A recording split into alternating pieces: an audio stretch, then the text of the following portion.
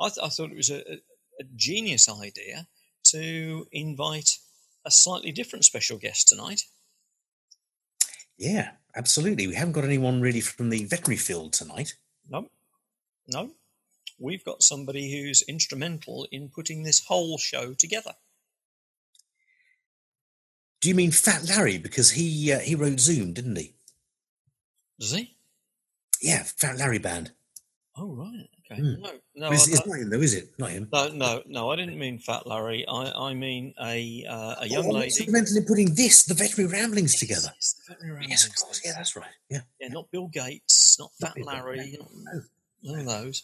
No, a young lady who's living in Leeds in Yorkshire, and who graduated fairly well, I think probably a year or 2 years ago, in I think media studies, in movie production.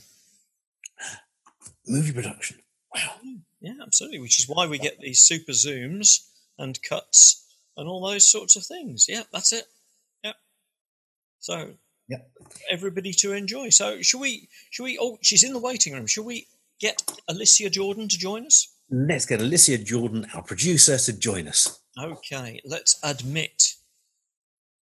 Admit nothing, Mike. Give nothing away. No, I won't. I won't admit anything.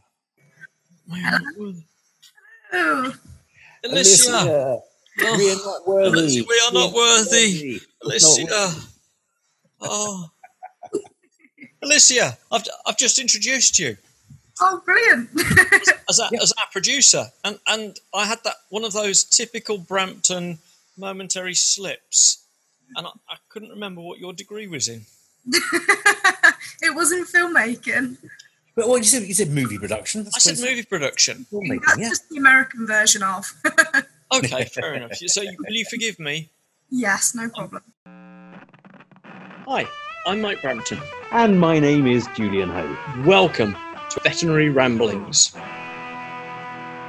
You're actually looking very glam tonight, Alicia. Oh, thank you. Well, normally we have our meetings in the early morning when I'm in full pyjama mode. So is that why you never use video? So I thought today I'd, brush my hair.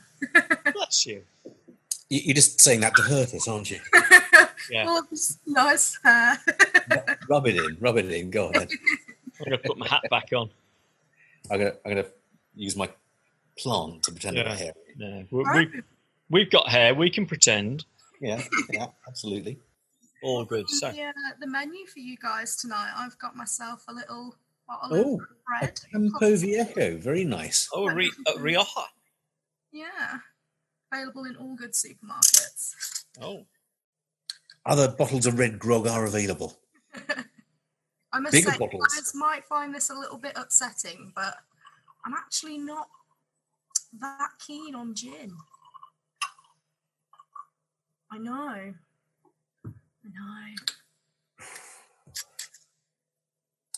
Okay, that shocked us a bit, actually. Sorry, I don't really know what to say about that.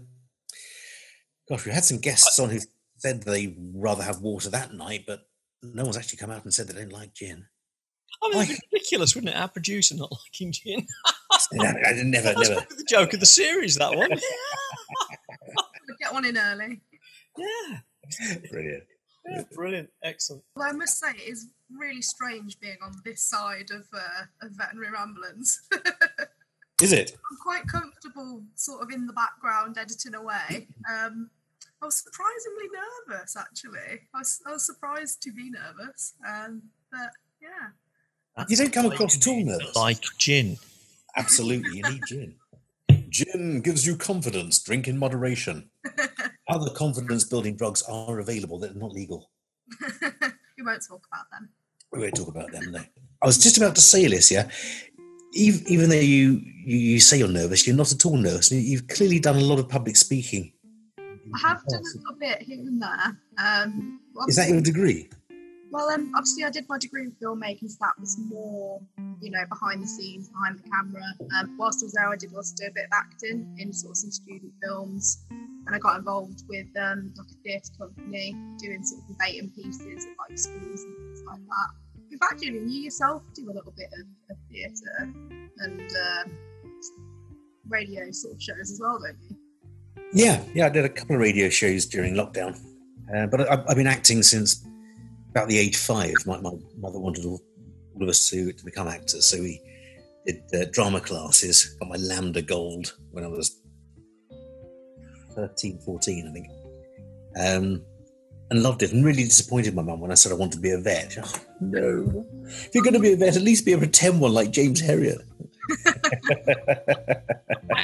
What I don't understand here is how come you guys were okay with... Whenever I used to act up, I used to get a slap around the backside. Be more convincing than Mike. Yeah, absolutely.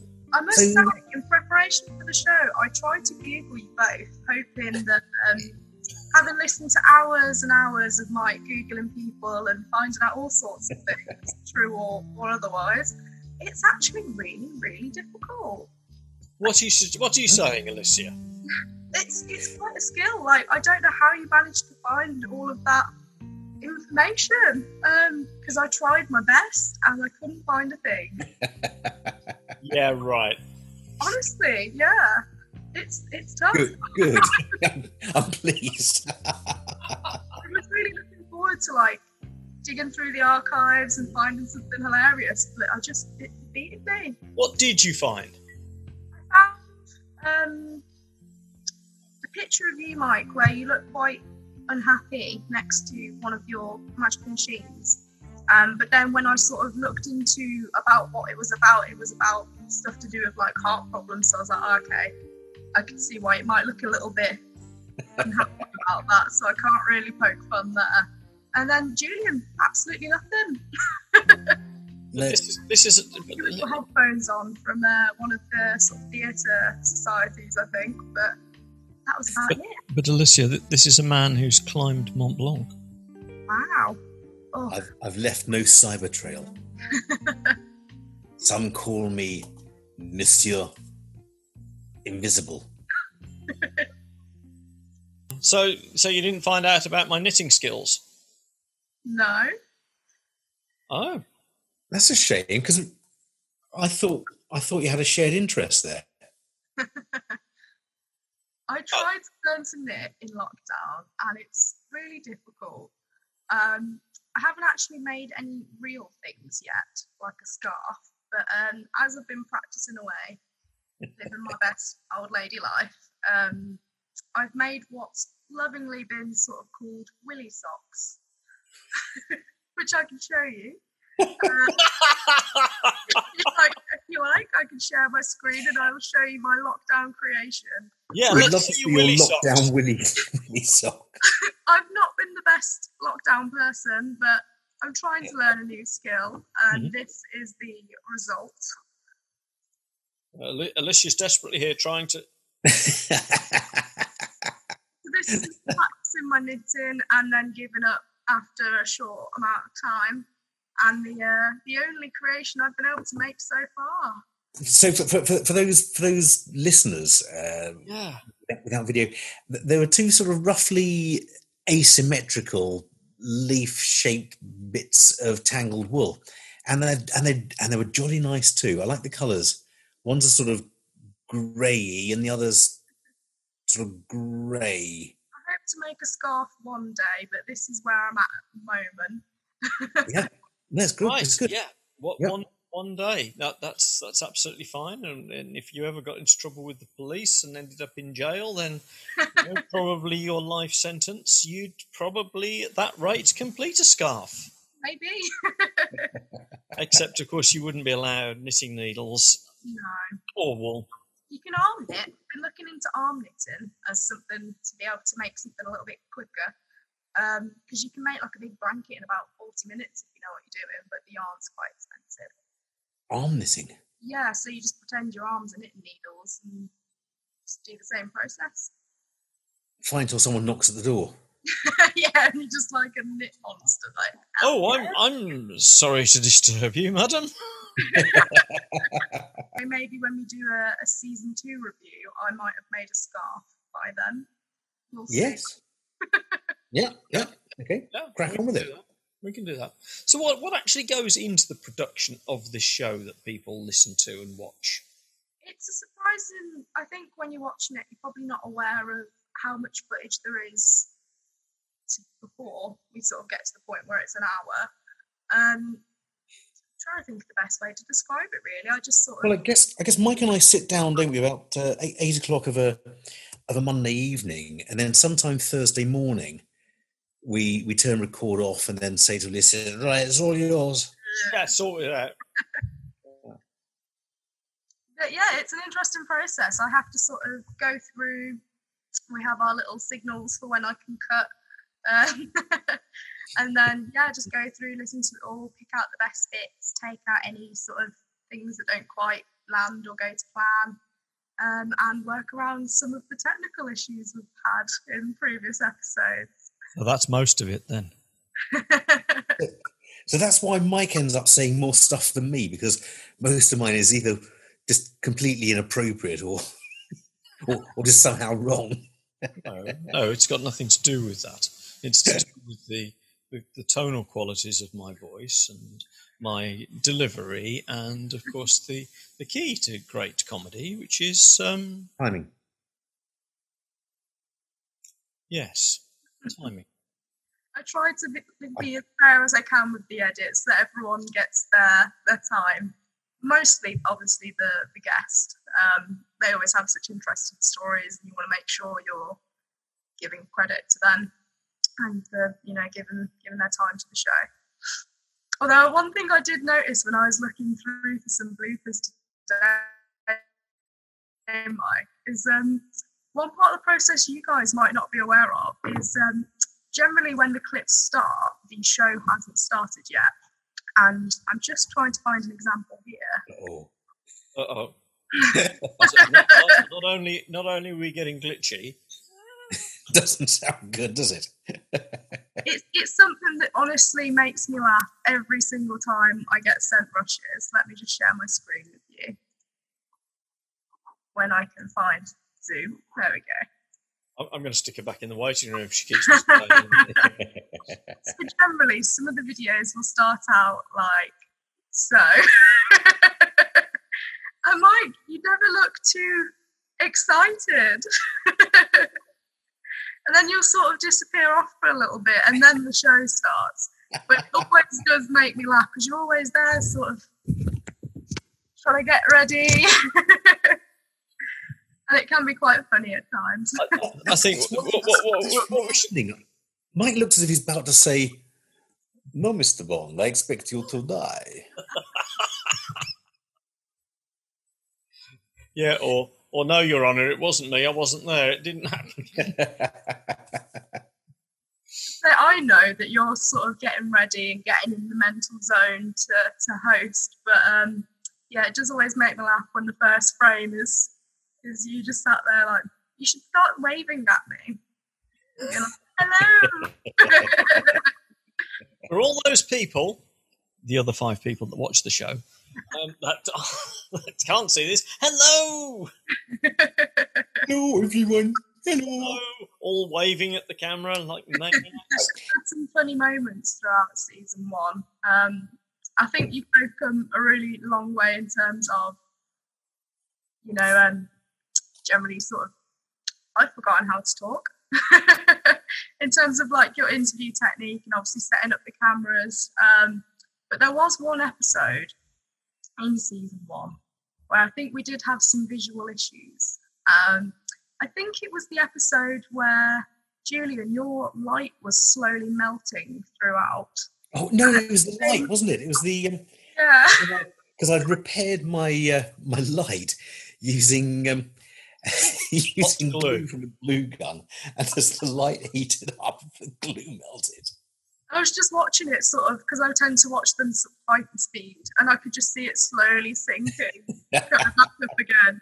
And in the same episode, I don't know what was going on in the kitchen there, Mike, but you kept on going sort of iron brew, you'd been tangoed, you'd go really, really orange at points, and then really, really pale, and then really, really orange again. Brilliant. Secret signal here, secret signal. Mike calling a time out here. Please don't tell our listener this. They don't need to know this. No, I think they do. They need to know all the dirty secrets, do It's part of the fun. No, I disagree. I was signed up for this evening thinking that we'd tell the truth of how you, Julian, and I just rock up and just improvise, and the perfect show is recorded within an hour, and it's an hour that goes out. Very little ends up on the editing floor because it's all used. Yeah. The whole hour. Oh dear. So what else has struck you editing all of this stuff then? I'd say looking over the season, honestly, it's been a lot of fun just sort of seeing how much fun you guys are having and how happy it's making both you and the guests to sort of get together, especially during the times that we're living in at the moment. I think things like that are really important. And I hope that it's encourage more people to sort of do things that are a bit out of their comfort zone, even if that is just something as simple as using technology that you're not familiar with, to be able to get in touch with people that you want to connect with. And it's been really nice, these sort of unexpected stories that I don't think any of us expected to get from an episode. For example, way back when to episode 3 with Phil, if I remember correctly, seeing his photographs wasn't something we planned or sort of imagined for. No, we had no idea. Yeah, it was so lovely just to see something like that and, be able to share it from our side and hopefully make other people, happy just from looking at these beautiful photographs. So yeah, it's the unexpected stories that I really, really appreciate. And as someone who isn't in the veterinary profession, I feel like I have learned little bits here and there from the CPD, although some of the words do fly over my head. Cat and dog. Endoscopy, blah, blah, tapir. Or smoked tapir meat. Allegedly the tastiest meat ever. I will not hear it. Those poor little baby tapirs. But yeah, I think that's one thing in the editing that has been a bit of a challenge, is obviously not knowing the lingo. Sometimes when it comes to the CPD, I'm like, I don't know whether to cut this or not because I don't actually know what they're talking about. So I'm going to presume, based off the guest's reaction, that it's all going well and keep it in. Some of the sloppy words, I have no idea.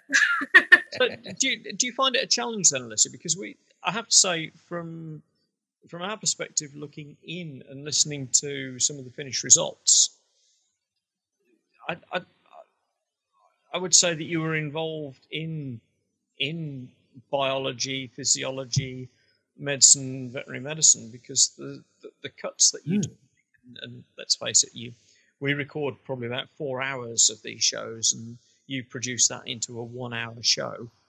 And although we said those words, we didn't necessarily say them in that order. In the middle. I think it's all about, because obviously I've got experience with editing and I listen to everything that's there on super speed. And then as a result of that, because you guys do such a good job of always sort of closing the gap, closing the circle, even if you sort of start something at the very beginning and then pick it up right towards the end, I can sort of figure out where those two bits are and just stick them together because I know sort of where they are within the footage. So it's like an auditory jigsaw with no picture, isn't it? It can be, yeah. That's probably a good way to describe it. It's just sort of having all the pieces, chopping them all up into different sections, and then just trying to give it that sort of beginning, middle, end sort of story arc. So you listen to the show at high speed? I do, yes. Do we sound like munchkins? I tend to go very high pitched. I'll give you a call sort of when I'm in the edit, and I have to sort of mentally brace myself for the fact that you're talking at normal speed. Actually, could you not just slow us down just a little bit so we've got deeper bass, more masculine? It sounds really scary when you slow people down. You sound like scary demon people.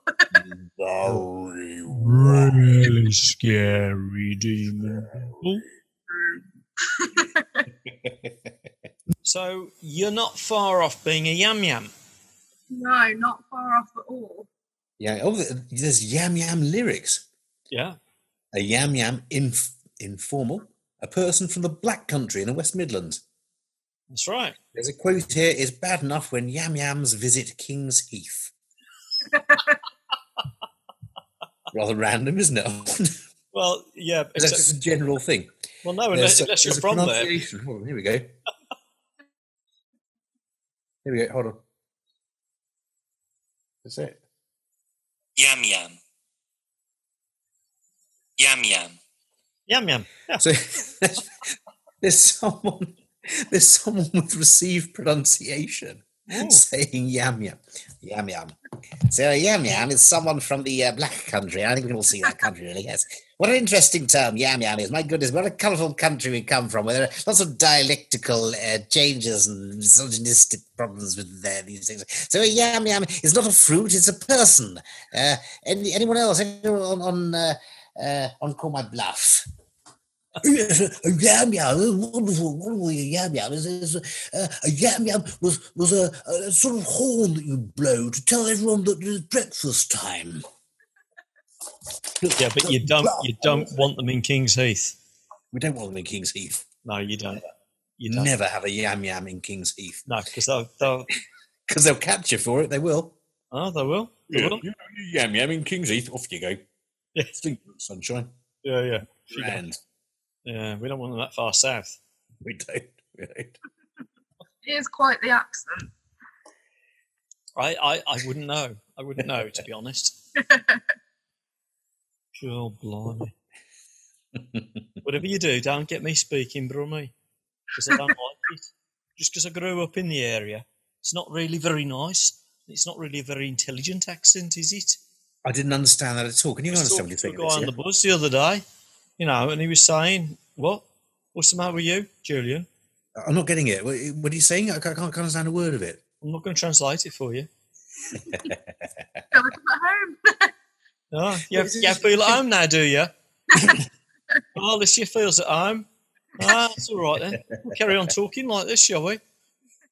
So you can get away with saying it's not a very intelligent sounding accent because you come from Yam Yam country. Not strictly. I come from Birmingham, yeah, but Birmingham. Not the Black Country. No. But I heard something recently that apparently the closest accent to sort of original Shakespearean accent is Birmingham. So if you want to sort of get some of the jokes in some of his, I've like that, you're better off saying it in a Brummie accent than to be or not to be. Well, that's the question, isn't it? Like, Oh, yeah, that's right. There is no letter for the slings and arrows of outrageous fortunes, or to take arms and go to see about battles. I don't know. Yeah. Once more into the breach, dear friends. Once more, we'll fill up the gap with our English dead. Yeah. Out, damn spot. And if you do that to it again, I'm getting rid of you. It's interesting because I think it's more in some of the comedies. But I've come across that, and in actual fact, if you do read it in a Brummie accent, then some of that oldie English does almost become natural to the ear. So that always sort of takes the mickey out of a Brummie accent, but actually, like, it's got a lot of history behind it. Yeah, and Shakespeare and Shakespearean history at that, absolutely. Yeah. And it does sound better than bless him, poor old Johnny Gielgud, with his straight. So to Leicester must I run now? Oh, absolutely. But my mother's only whistle when I go. It's all very clipped and painful, isn't it? I feel like Shakespeare would be more accessible if it was all done in a Brummie accent. Well, to some, if you can sort of understand it, I guess. Yeah. Well, it was colloquial humour and colloquial English, wasn't it? It wasn't for highbrow audiences. No, not at all. In the 1500s, they wouldn't have someone standing up saying, "Through the forest have I gone, but Athenian found I none, on whose eyes I might approve this flower's force in stirring love." Right, now say it in Brummie a little bit quicker. "Through the forest have I gone, but Athenian found I none, on whose eyes I might approve this flower's force in stirring love, at night and silent. Who is he? weeds of Athens she doth wear, and this is he my master said despise the Athenian maid. And here the maiden, sleeping sound in this dank and dirty ground here. Pretty soul, she durst not lie near this lack love, this kill courtesy. Churl, upon thy eyes I throw all the power this charm doth owe. When thou wakes, let love forbid sleep. Here's a seat on thy eyelids. So wait when I'm gone, for I must now to Oberon. Much better. Yes. Julian, that was absolutely amazing. I was made up on the spur of the moment. Was it? Yeah.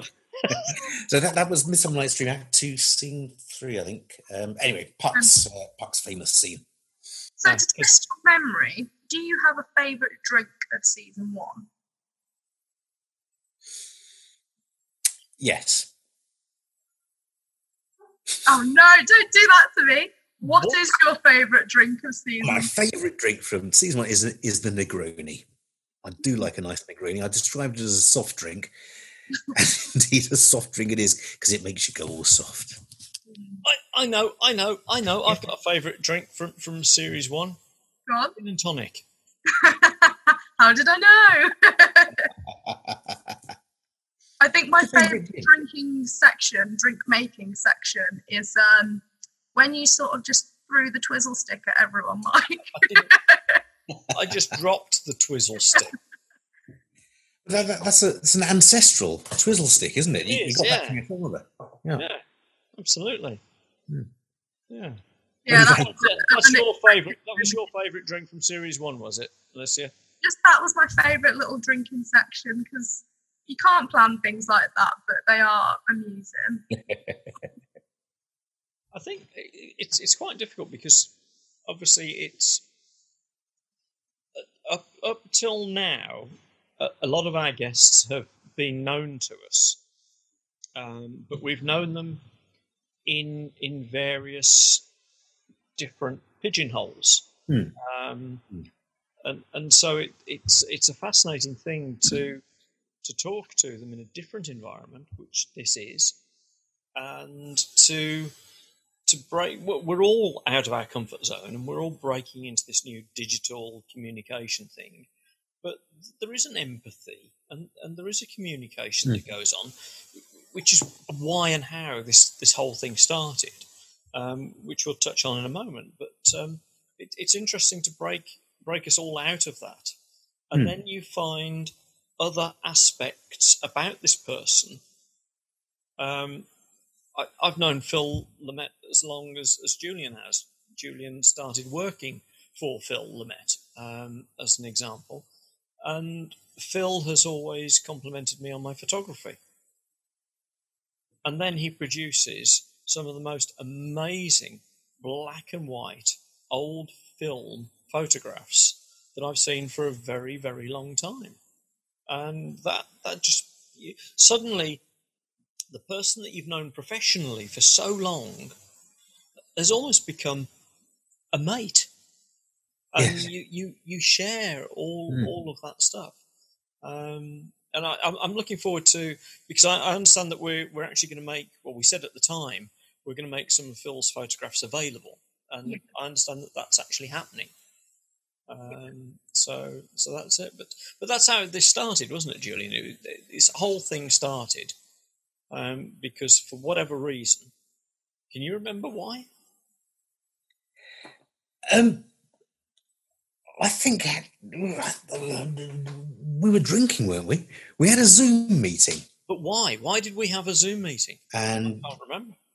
From what I remember, I think you guys had a bit of a chat on Zoom, just a general catch-up, and then, again, from what I remember, I think you guys just started talking generally about, the state of the industry, Corona and stuff like that, and then sort of CPD. And I think it originally started out as sort of, maybe we should do some online CPD, and then I got my hands on the rushes and was like, let's make a podcast. You said this is crap CPD, but it's fun. Yeah, I'm calling another time out here. Yeah. I'm calling a time out because actually I don't think it was your fault, Julian, and I'm not sure it was my fault either. I think it was Alicia's fault. Yes, it was. It was actually, yes, because we were just going to bumble along and do a couple of recorded Zoom shows about capnography, weren't we? I think that's where it started, wasn't it? Because One or the first two. couple of episodes we incorporated some of the stuff that I've been putting together for some of my anaesthesia lectures and CPD stuff. Mm. So, what's your excuse, Alicia? Well, from my perspective, when I first sort of was listening to the first sort of episode or first couple of clips, having looked into sort of podcasts, specifically veterinary podcasts, they can tend to be quite clinical and quite dry. And that's why we drink gin. Oh, talking of dry, yes. Good point. Thanks for reminding me. Yes, there we go. Thanks for that, Alicia. Hang on a second. So Alicia was saying that our drinks were dry. Yes. And so were some podcasts. Yes. So with sort of other veterinary podcasts, or some podcasts just in general, they can be kind of a bit flat, a bit dry, and you can sort of listen to them, and unfortunately you can sort of tell that people doing it aren't necessarily, having the most fun they could have. And with you guys, you could tell, throughout the episode, you can always tell how much fun you're having, talking to each other and the guests, having a bit of a laugh. And also, the CPD you're doing is relevant. It is interesting. If I can understand it and get something from it, I'm sure other people can too.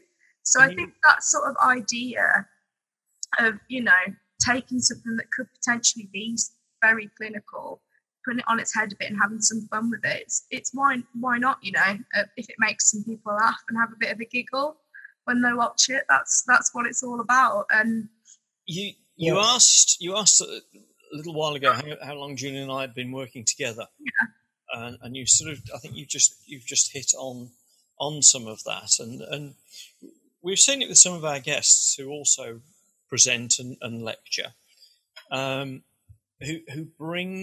try and bring the subject to life and make it simple, and that's very important. Certainly to me, and I think it's an ethos that Julian follows. Absolutely. Dry knowledge is fine if you're that sort of person who takes in. There's a time and place for it, if you're doing sort of like a lecture where it's more appropriate to be a bit more clinical. Even then, I think that you can bring, you can give your audience something of yourself and something of your passion. And one of the things that I like to do, I love getting feedback where people say to me that they thought it was complicated, but I've made it very simple and they understand the subject. So Alicia, let me ask you this. This is Veterinary Ramblings, okay, which Julian and I refer to as our show. Yeah. What I want to know is how have you managed to turn this around that you, our guests, are interviewing us?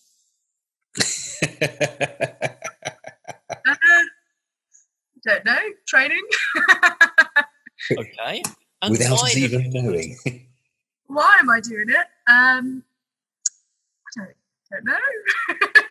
Well, we want to hear. I want to particularly hear, Julian, as you've heard through some of the rushes and through every interview we've done, climbed Mont Blanc more than once. Yeah. Helicoptered off Mont Blanc because I've been.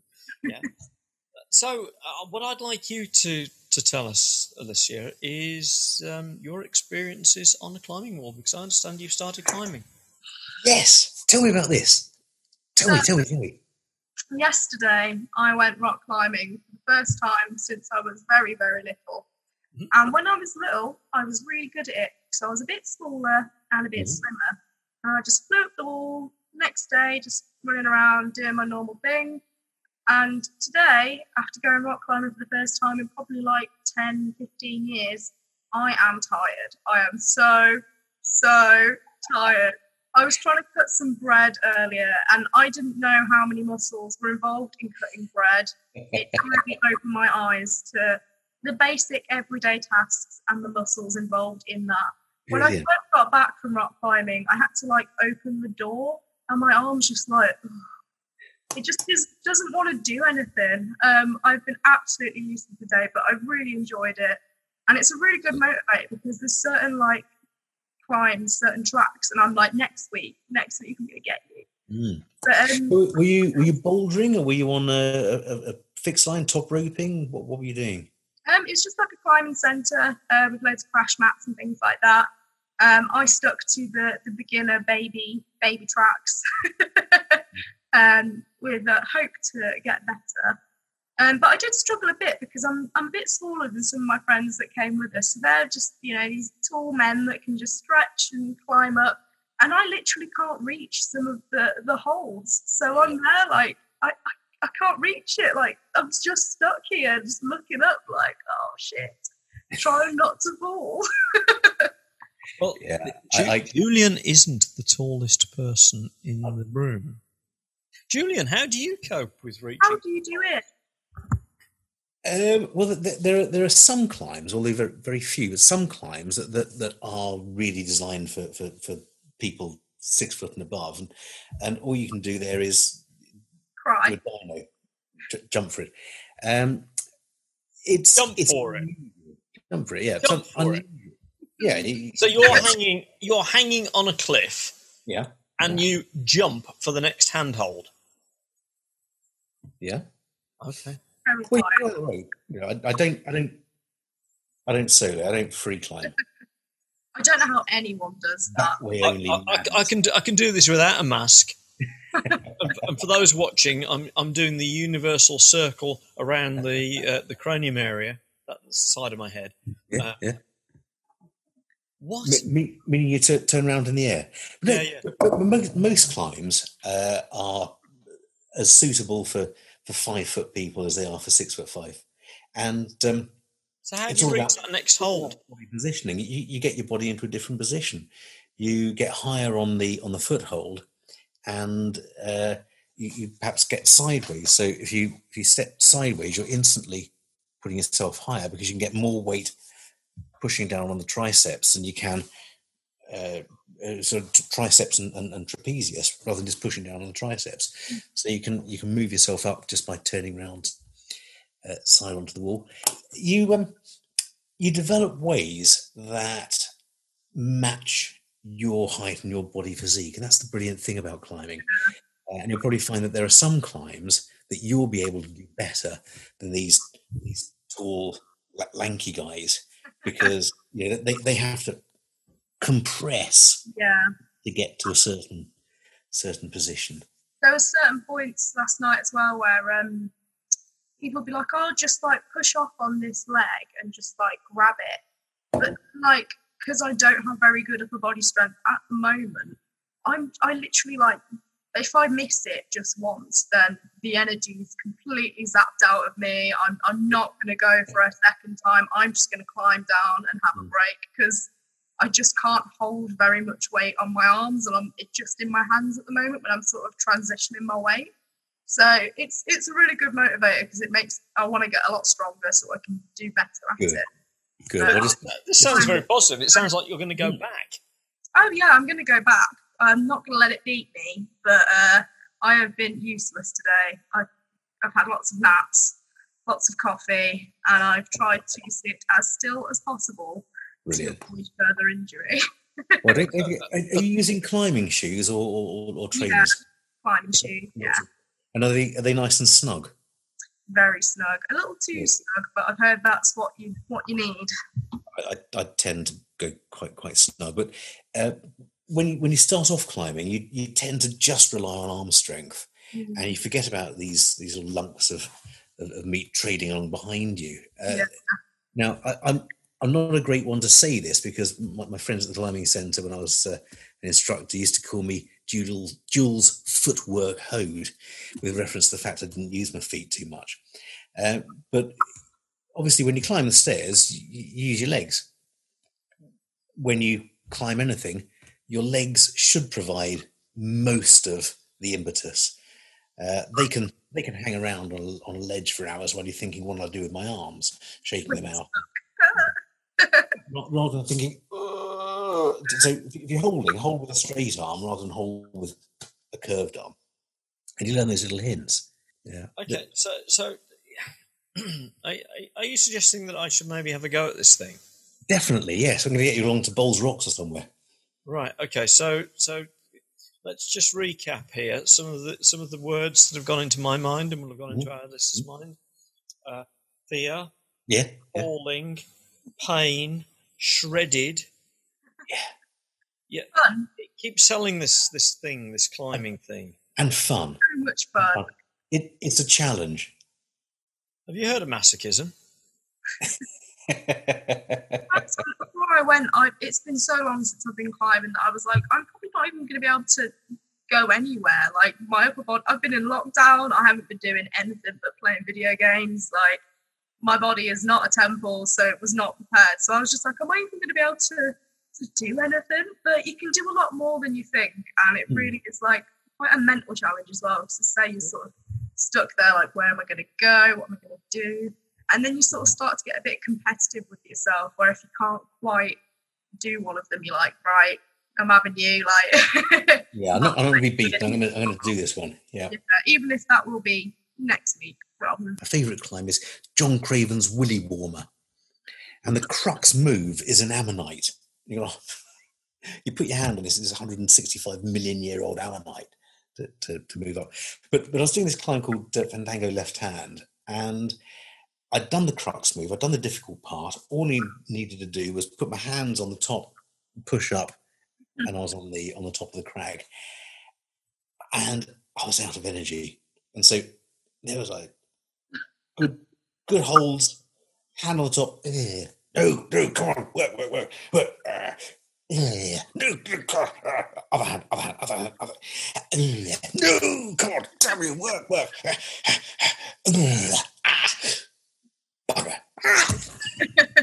It's that point, isn't it, where you've tried a few. I mean, obviously that's probably much more difficult than the climbs I was doing yesterday, but there comes a point where you've tried to do like a certain jump or a reach a few times and your body's just like, no mate, it's time to get off the wall, like I'm done. And you just like come to a point where you just can't really move much other than down. You're absolutely right. For listeners, please tune in on Facebook or watch the video version of this, if only just for that one point where Julian's describing trying to get over the top of the climb, because his facial expressions are fabulous. So listeners, try and watch this on video rather than just listening, although we appreciate you listening anyway. Yeah. Other facial expressions are available. Well, I don't know. I'm beginning to wonder, because I think I've seen about 4 that I've never seen before just there. That was brilliant. Way to go. Sorry, Alicia, I interrupted. No. You mentioned, you said I was climbing more difficult things, but climbing is a bit like cycling. And I remember one of the rules when we had Andy on a few weeks back, and you were talking about the rules there. Climbing never gets easier. You just do more difficult stuff. Oh. No, joking. And there wouldn't be any point. You just stick to 4A climbs. I can do this really easily. I'll do another 4 or 5 of these very, very easy climbs. Yeah, that's brilliant. I'll do that. I don't want to use them to climb there, but there we go. You continue to push yourself. Yeah. As a pal of mine said to me one day in a race, there's always somebody faster than you. Mm-hmm. Who was that said that? That was Sean Yates, the yellow jersey holder. We were sitting at the back of the peloton having a conversation. He calls me the doctor. The doctor. The doctor. Yeah, the doctor. Well, he was watching. I was involved. I was doing a 5-day race in Sussex, and the last day it was absolutely hammering with rain. Mm. And I was riding support for our team leader, so my role was to do what he said or what he asked. And I'd been used up in the first 20 miles. Mm-hmm. So I'd clung on in the peloton for as long as I possibly could, and had blown out the back, as the expression is. So the peloton had all ridden off, and I just could not keep up. I'd used all of my available energy for my role, for my team leader in the first 20 miles. And standing on the corner there was Sean Yates. And Sean is a fabulous character and a real advocate for cycling and supports grassroots cycling, etc. Still does. He coaches. And he was sitting on the corner there, and I hadn't seen him for a little while. And I thought, actually, I've had enough of this. This is in 10 miles' time, the peloton are going to come past here again. so I sort of stopped and pulled up. Went, "Hey up, Sean!" He went, "Bloody hell, it's the doctor. How are you?" So we sort of. He said, "What are you doing?" I said, "I'm going to wait for him to come round again." I like that technique. It's pissing down my rain. I'm cold. I'm wet. I'm knackered. I've been on this race for 5 days now. This is me talking to a guy who knows all about pain and suffering and rode some of the biggest professional races in the world and carried the yellow jersey, one of the first Brits to ever wear the yellow jersey for a few days. And there's me moaning to him that it's bloody hard, this cycling game, isn't it? Yeah. So I stopped off and had a chat with him and shared some perceived wisdom. And then and one of his top tips that day was stick around for another lap, because then all you've got to do is go back to HQ. So I stuck around for another 20 minutes with him, and he said, "And don't jump in at the front of the peloton; it'll be a bit obvious." No, God bless him. Yeah, but Sean would always tell you there's always somebody faster. There's always someone who can climb better, and in my case, there is always several thousand people who can climb a lot better. Yeah, quite probably. So for those just listening, Alicia has literally just stood up and walked out. Run out, I'd say. Well, yeah, ran out. Was a bottle empty? That's the other possibility. Quite possibly. Ah, yeah, there we go. Oh, Alicia! Another bottle. Excellent. And here's Alicia. Hello. That bike story makes me think, Mike. This will give you an insight into my fitness level. So we spoke about bikes a lot over the course of Veterinary Ramblings. And obviously, you have quite a lot of experience riding bikes. I don't. And the most recent time I rode a bike was being peer pressured to ride a Boris bike around London. Bear in mind, I grew up in the middle of nowhere. So when I rode my bike around, there was no people, no cars, nothing. Like, just plod along, just fall off, doesn't matter, because you're not in any real danger. And then cut to 10 years later, and I'm there, like, hyperventilating on this Boris bike around London, going uphill with two people that do this all the time because they're London locals. They're like literally riding round in circles around me, being like, "Oh, look, there's the London Eye. Oh, look at that." Meanwhile, I'm like, I cannot look at anything. I'm trying not to get hit by a bus. A bus beat me, which was terrifying. Honestly, I'm really glad I did it. It was really fun, but I took a lot of convincing. So I was like, I'm a countryside person. Like, I've never rode a bike in this city before, let alone central London. I can relate to that. Terrifying. Yeah. So I'll be honest. That bus was the worst. I was just like, why would you do this to me? I'm gonna fall. I'm gonna die. Yeah. Oh, it was terrifying. I used to cycle around central Croydon, which is, I guess, on a busy day, it's not far off what London is now. I started cycling down Storrington, cycling to work. First day I cycled in, I got knocked off by a van. I would definitely do it again, but I was so scared. I honestly was like, this is how I die. I'm gonna have to call my mom and apologise. I'm sorry, I've been so stupid. Alicia, you probably were about this far away from death when that bus beeped me, I was like, nope. Mike holds finger and thumb up, and they're practically touching. You probably were. I could still ride a bike at that point, but everyone was like, "Oh no, you'll be fine." Good for you. Well done, girl. Well done. Yeah, I'll well have a done. drink to you for that. Yeah, That's I will do too. no problem at all. Absolutely. So tell me, Alicia, because you've guided us and worked with us and coached us and helped us greatly with this thing, and I know that we've had a few communications coming into Veterinary Ramblings HQ.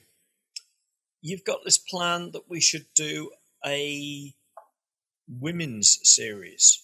I do. Across the sort of in podcasting in general, from what I've seen, there seems to be a bit of there's definitely not as many women on podcasts as I think there should be. It's not really a 50-50 split.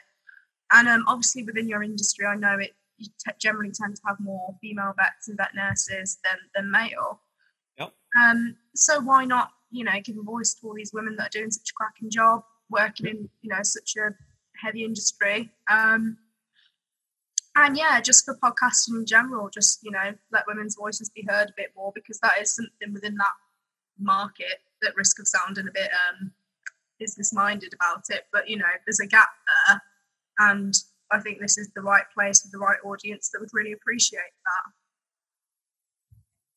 that. Right. Well, should we do that then, Mike? Well, why not? Let's do a series of ladies. I've got no problem with that. Yeah. Okay. We'll do that. Good idea. Thank you very much. So I just think it's important, especially with it being a more female-dominated industry, then, it should definitely be a 50-50 split for that reason alone, because otherwise you're not giving a big portion of people that work in our industry a voice. And perhaps there's some issues there or things that you guys might not have considered as men that, you might learn a bit more about. And yeah, it's just good for everyone, really, I think, just to get a bit more of an equal platform for people. As a gentleman of a certain age, are you talking about male privilege here? Not necessarily. Mike, come on, let the little lady finish what she was saying. For heaven's sake, come on. I'm sorry, dear. Do carry on. Come on. The rude man.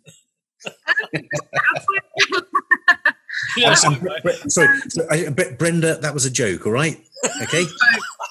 It's a joke. I can hack a joke. It's fine. So when I was at university, I did do a project called Side Effects, which is with the sort of divide in human medicine when it comes to female health issues, specifically to do with hormone disorders, and how they're often underfunded, under-researched, and not really spoke about. For example, as a woman, if you go into A&E with stomach pain, a lot of the times it can get sort of passed off and not really taken seriously until it gets to the peak point. And in the same respect, when people do medical research for women, the sort of test groups generally, again, aren't 50-50 and not taking into account the difference between, men and women's bodies work very differently. And certain medications, for example, when it comes to heart disease, it works very differently for men and women and has to be treated differently. So I've always sort of had a passion for wanting to explore more of that and get a bit more understanding, and that sort of is what pulled me into filmmaking, because I was like, okay, there's all these issues to do with, for example, side effects of contraceptives and general issues to do with like PMS that aren't really spoken about, and people really struggle with that on a day-to-day basis. And they might be in a working environment where they can't talk about that with their peers if they're in a male-dominated environment. So yeah, I think it's important that people do speak about that and are open about any problems that might be having, whether it's feeling a bit mental because you're due on or something like that. The more people talk about it, the better it is for everyone, really, because then guys aren't embarrassed or sort of left in the dark about what's going on, and women feel more comfortable explaining how they feel and feel like they will be taken seriously, and not feel as though they're being demeaned or degraded Or because patronising. or patronise, even worse. This is probably not the right statistic, but something ridiculous like 3 times more research into Viagra than there is into the female menstrual cycle. No, I think you've probably got the stats wrong there. I think it's probably 10 times more research Yeah, it's ridiculous. Viagra and male erectile dysfunction than there is into female. But they still don't know what causes PCOS. Like, there's such a divide there that I think needs a lot of work, and that's why I think it's important when it comes to, especially something like podcasting. Because I think one of our guests mentioned how it's sort of democratizing sort of entertainment, because people can choose what they listen to and choose where they get information from. That was Anthony Chadwick, I think. Yeah. This sort of formats, it's important that we get those voices out there, because people will choose to listen to it and be receptive to it, and you never know who's at the other end of the podcast listening and what that sort of chain reaction might be. Okay, well let's do it. The majority of industries are male dominated, so it'd be interesting to see how the other half live, so to speak. Actually, I've got an interesting. There's a question, a conundrum that was posed on the radio about 30 odd years ago. I remember these things from SAD. Is this wireless, Julian? It was the wireless back in those days. Okay. Yeah. So here's a scenario. The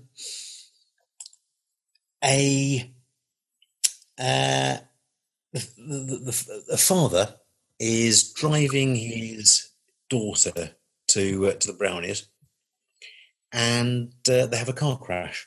And they're both seriously injured, and they get airlifted to different hospitals.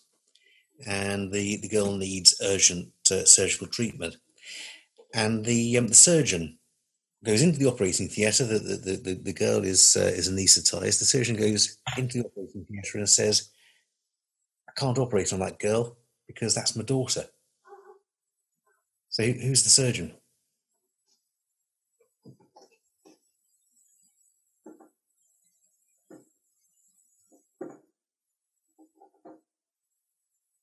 It's interesting, isn't it? It's the girl's mother. But we're so hardwired into thinking a surgeon. It's got to be a man, hasn't it? That's proper brain thinking. Now, that's 30 years ago. Wow. That was difficult. And we've just proven that 30 years on, not a lot has changed. And that's immediately following a discussion about the female dominance of... Even me, I wouldn't have been able to clock that for a very long time. Absolutely. And forgive my language, but that's fucked up, isn't it? I'm too embarrassed to carry on. I know. It's hardwired into our system. It's an awful situation. Yeah. But, I mean, at least we're having conversations like this, and we're aware of situations. Yeah. And it's not, neither of you are being consciously sexist or not knowing the answer. But society has conditioned us to instantly, subconsciously make assumptions about things. So you're going to see your bank manager. Picture your bank manager. Describe your bank manager to me. I know you said that. It's a lady. Most people, I think, if nothing else, the CPD for today has shown us that there is still a divide. There is still a male-female divide in a profession that is rapidly becoming female dominant. There is still a perception of male dominance within that field, and I say that with all humility. And I think what it's shown is that you mentioned earlier on that the VR, the Veterinary Ramblings, has been on a journey. Yeah. And we started off as young, fresh-faced, still bald and old, but young, fresh-faced ramblers, and we're where we are now, which is older, not so fresh-faced ramblers. And so we're on a journey, and the profession is as well, and actually everything is, isn't it? It's all a journey. And so I've done a CPD certificate to show that journey. If I could show you this. So here we go. This this is the journey I think we've taken. So it says certificate to prove you know stuff. And this certifies that both of our viewers have paid attention to our non-didactic teaching style. Back to the important stuff, the CPD I'm stuff. showing you. Has profited greatly. Blah, blah, blah, whoop-de-doo. I've got there, whoop-de-doo. And what I've got, you see, is the world's largest seagull. Look at this seagull in comparison to the guy in the dinghy below. Oh, yeah. Wow. It's a huge seagull. And that's really symbolised the journey that we're on. And there's an ice axe. And that's to symbolise us anchoring ourselves within that journey. We're keeping you safe, guys. We're keeping you safe on your journey. If you follow Veterinary Ramblings, you're in a nice little secure bubble. What a wonderful CPD certificate. The Journey of Veterinary Ramblings. You see? I thought so. Ramblings. Who would have thought that name? Yeah. And I wonder, Alicia, if you join us in reflecting on that information. Of course. Happy to reflect. Please join us.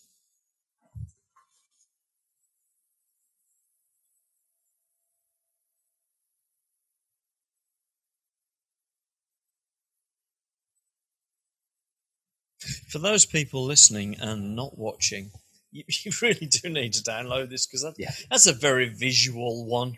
Yeah, we're reflecting. Oh, look, you can't get it. You can't. Sorry, I can't describe it on audio.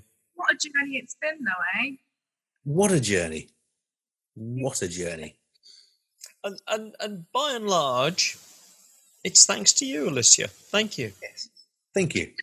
You're welcome. Alicia. Thank you both for keeping me entertained through lockdown. No, what did she see in that first episode? Crazy fool. Oh, the mic's still on. Sorry. No, it's been an absolute blast, and I just hope that everyone out there enjoys it, has a bit of a giggle. I've got a joke. We got all out of order, and you're supposed to be the producer here. You better do some editing later. My night off. It's your night off.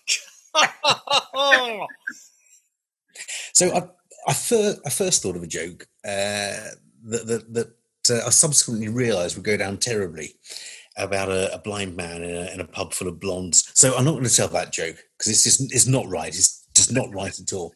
So instead, I'm going to stick to the same pub a few weeks later, where this landlord looks up to see a duck walking in, and he thinks it's a bit strange. There aren't many ducks in here.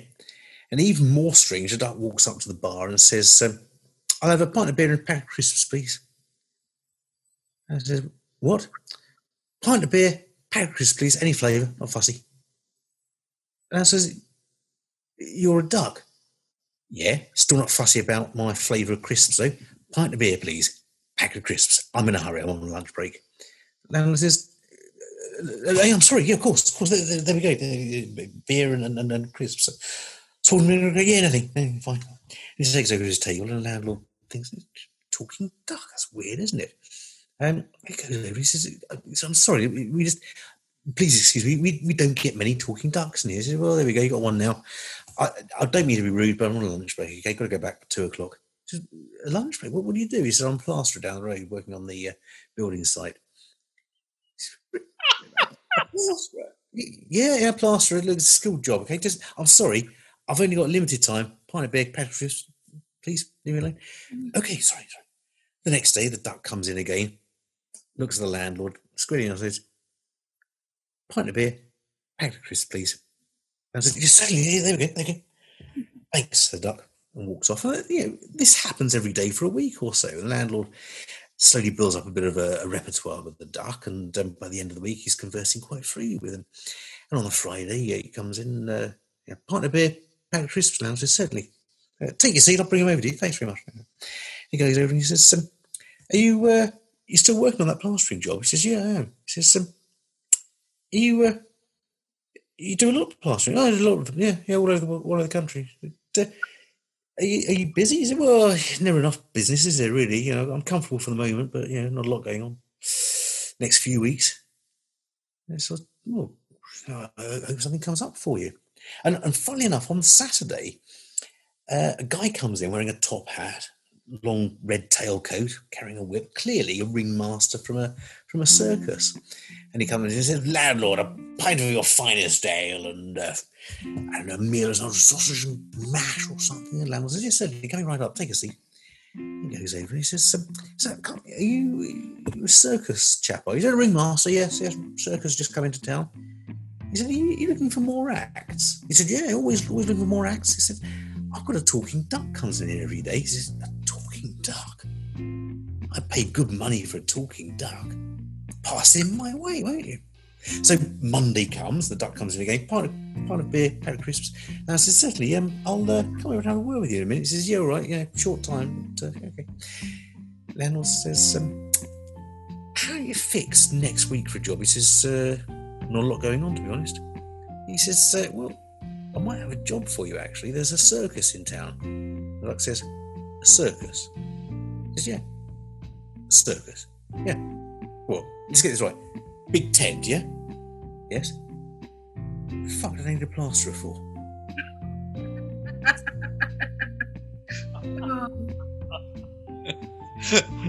That isn't where I thought it was going to go. and for a change, Julian, I actually like that joke. Well, there we go. Well done. On that note, as On Alicia that has already said, if you like what we do, just share it, click like, share, and spread it to your friends. And from us tonight, may your dog go with you. May your dog go with you. Yes. Thanks, Mike. Thanks, Alicia. Thank you, everyone. And cut! Alicia, thanks so much. What a great evening. Thank you. Thanks. Have you enjoyed yourself despite all the stress? Yeah, I'd say I was a bit nervous, but no need to be nervous, really. Yeah. Fun. Brilliant. You should know us by now. Exactly. You've been editing our outtakes and I was very well prepared, probably the best prepared of all the guests, so I had that on the side. Well, as I think I said, how is it that you've managed to turn this into you interviewing us? Training. You're very good. You're very, very good. And again, what a fabulous Wednesday evening. Yes. Always fun.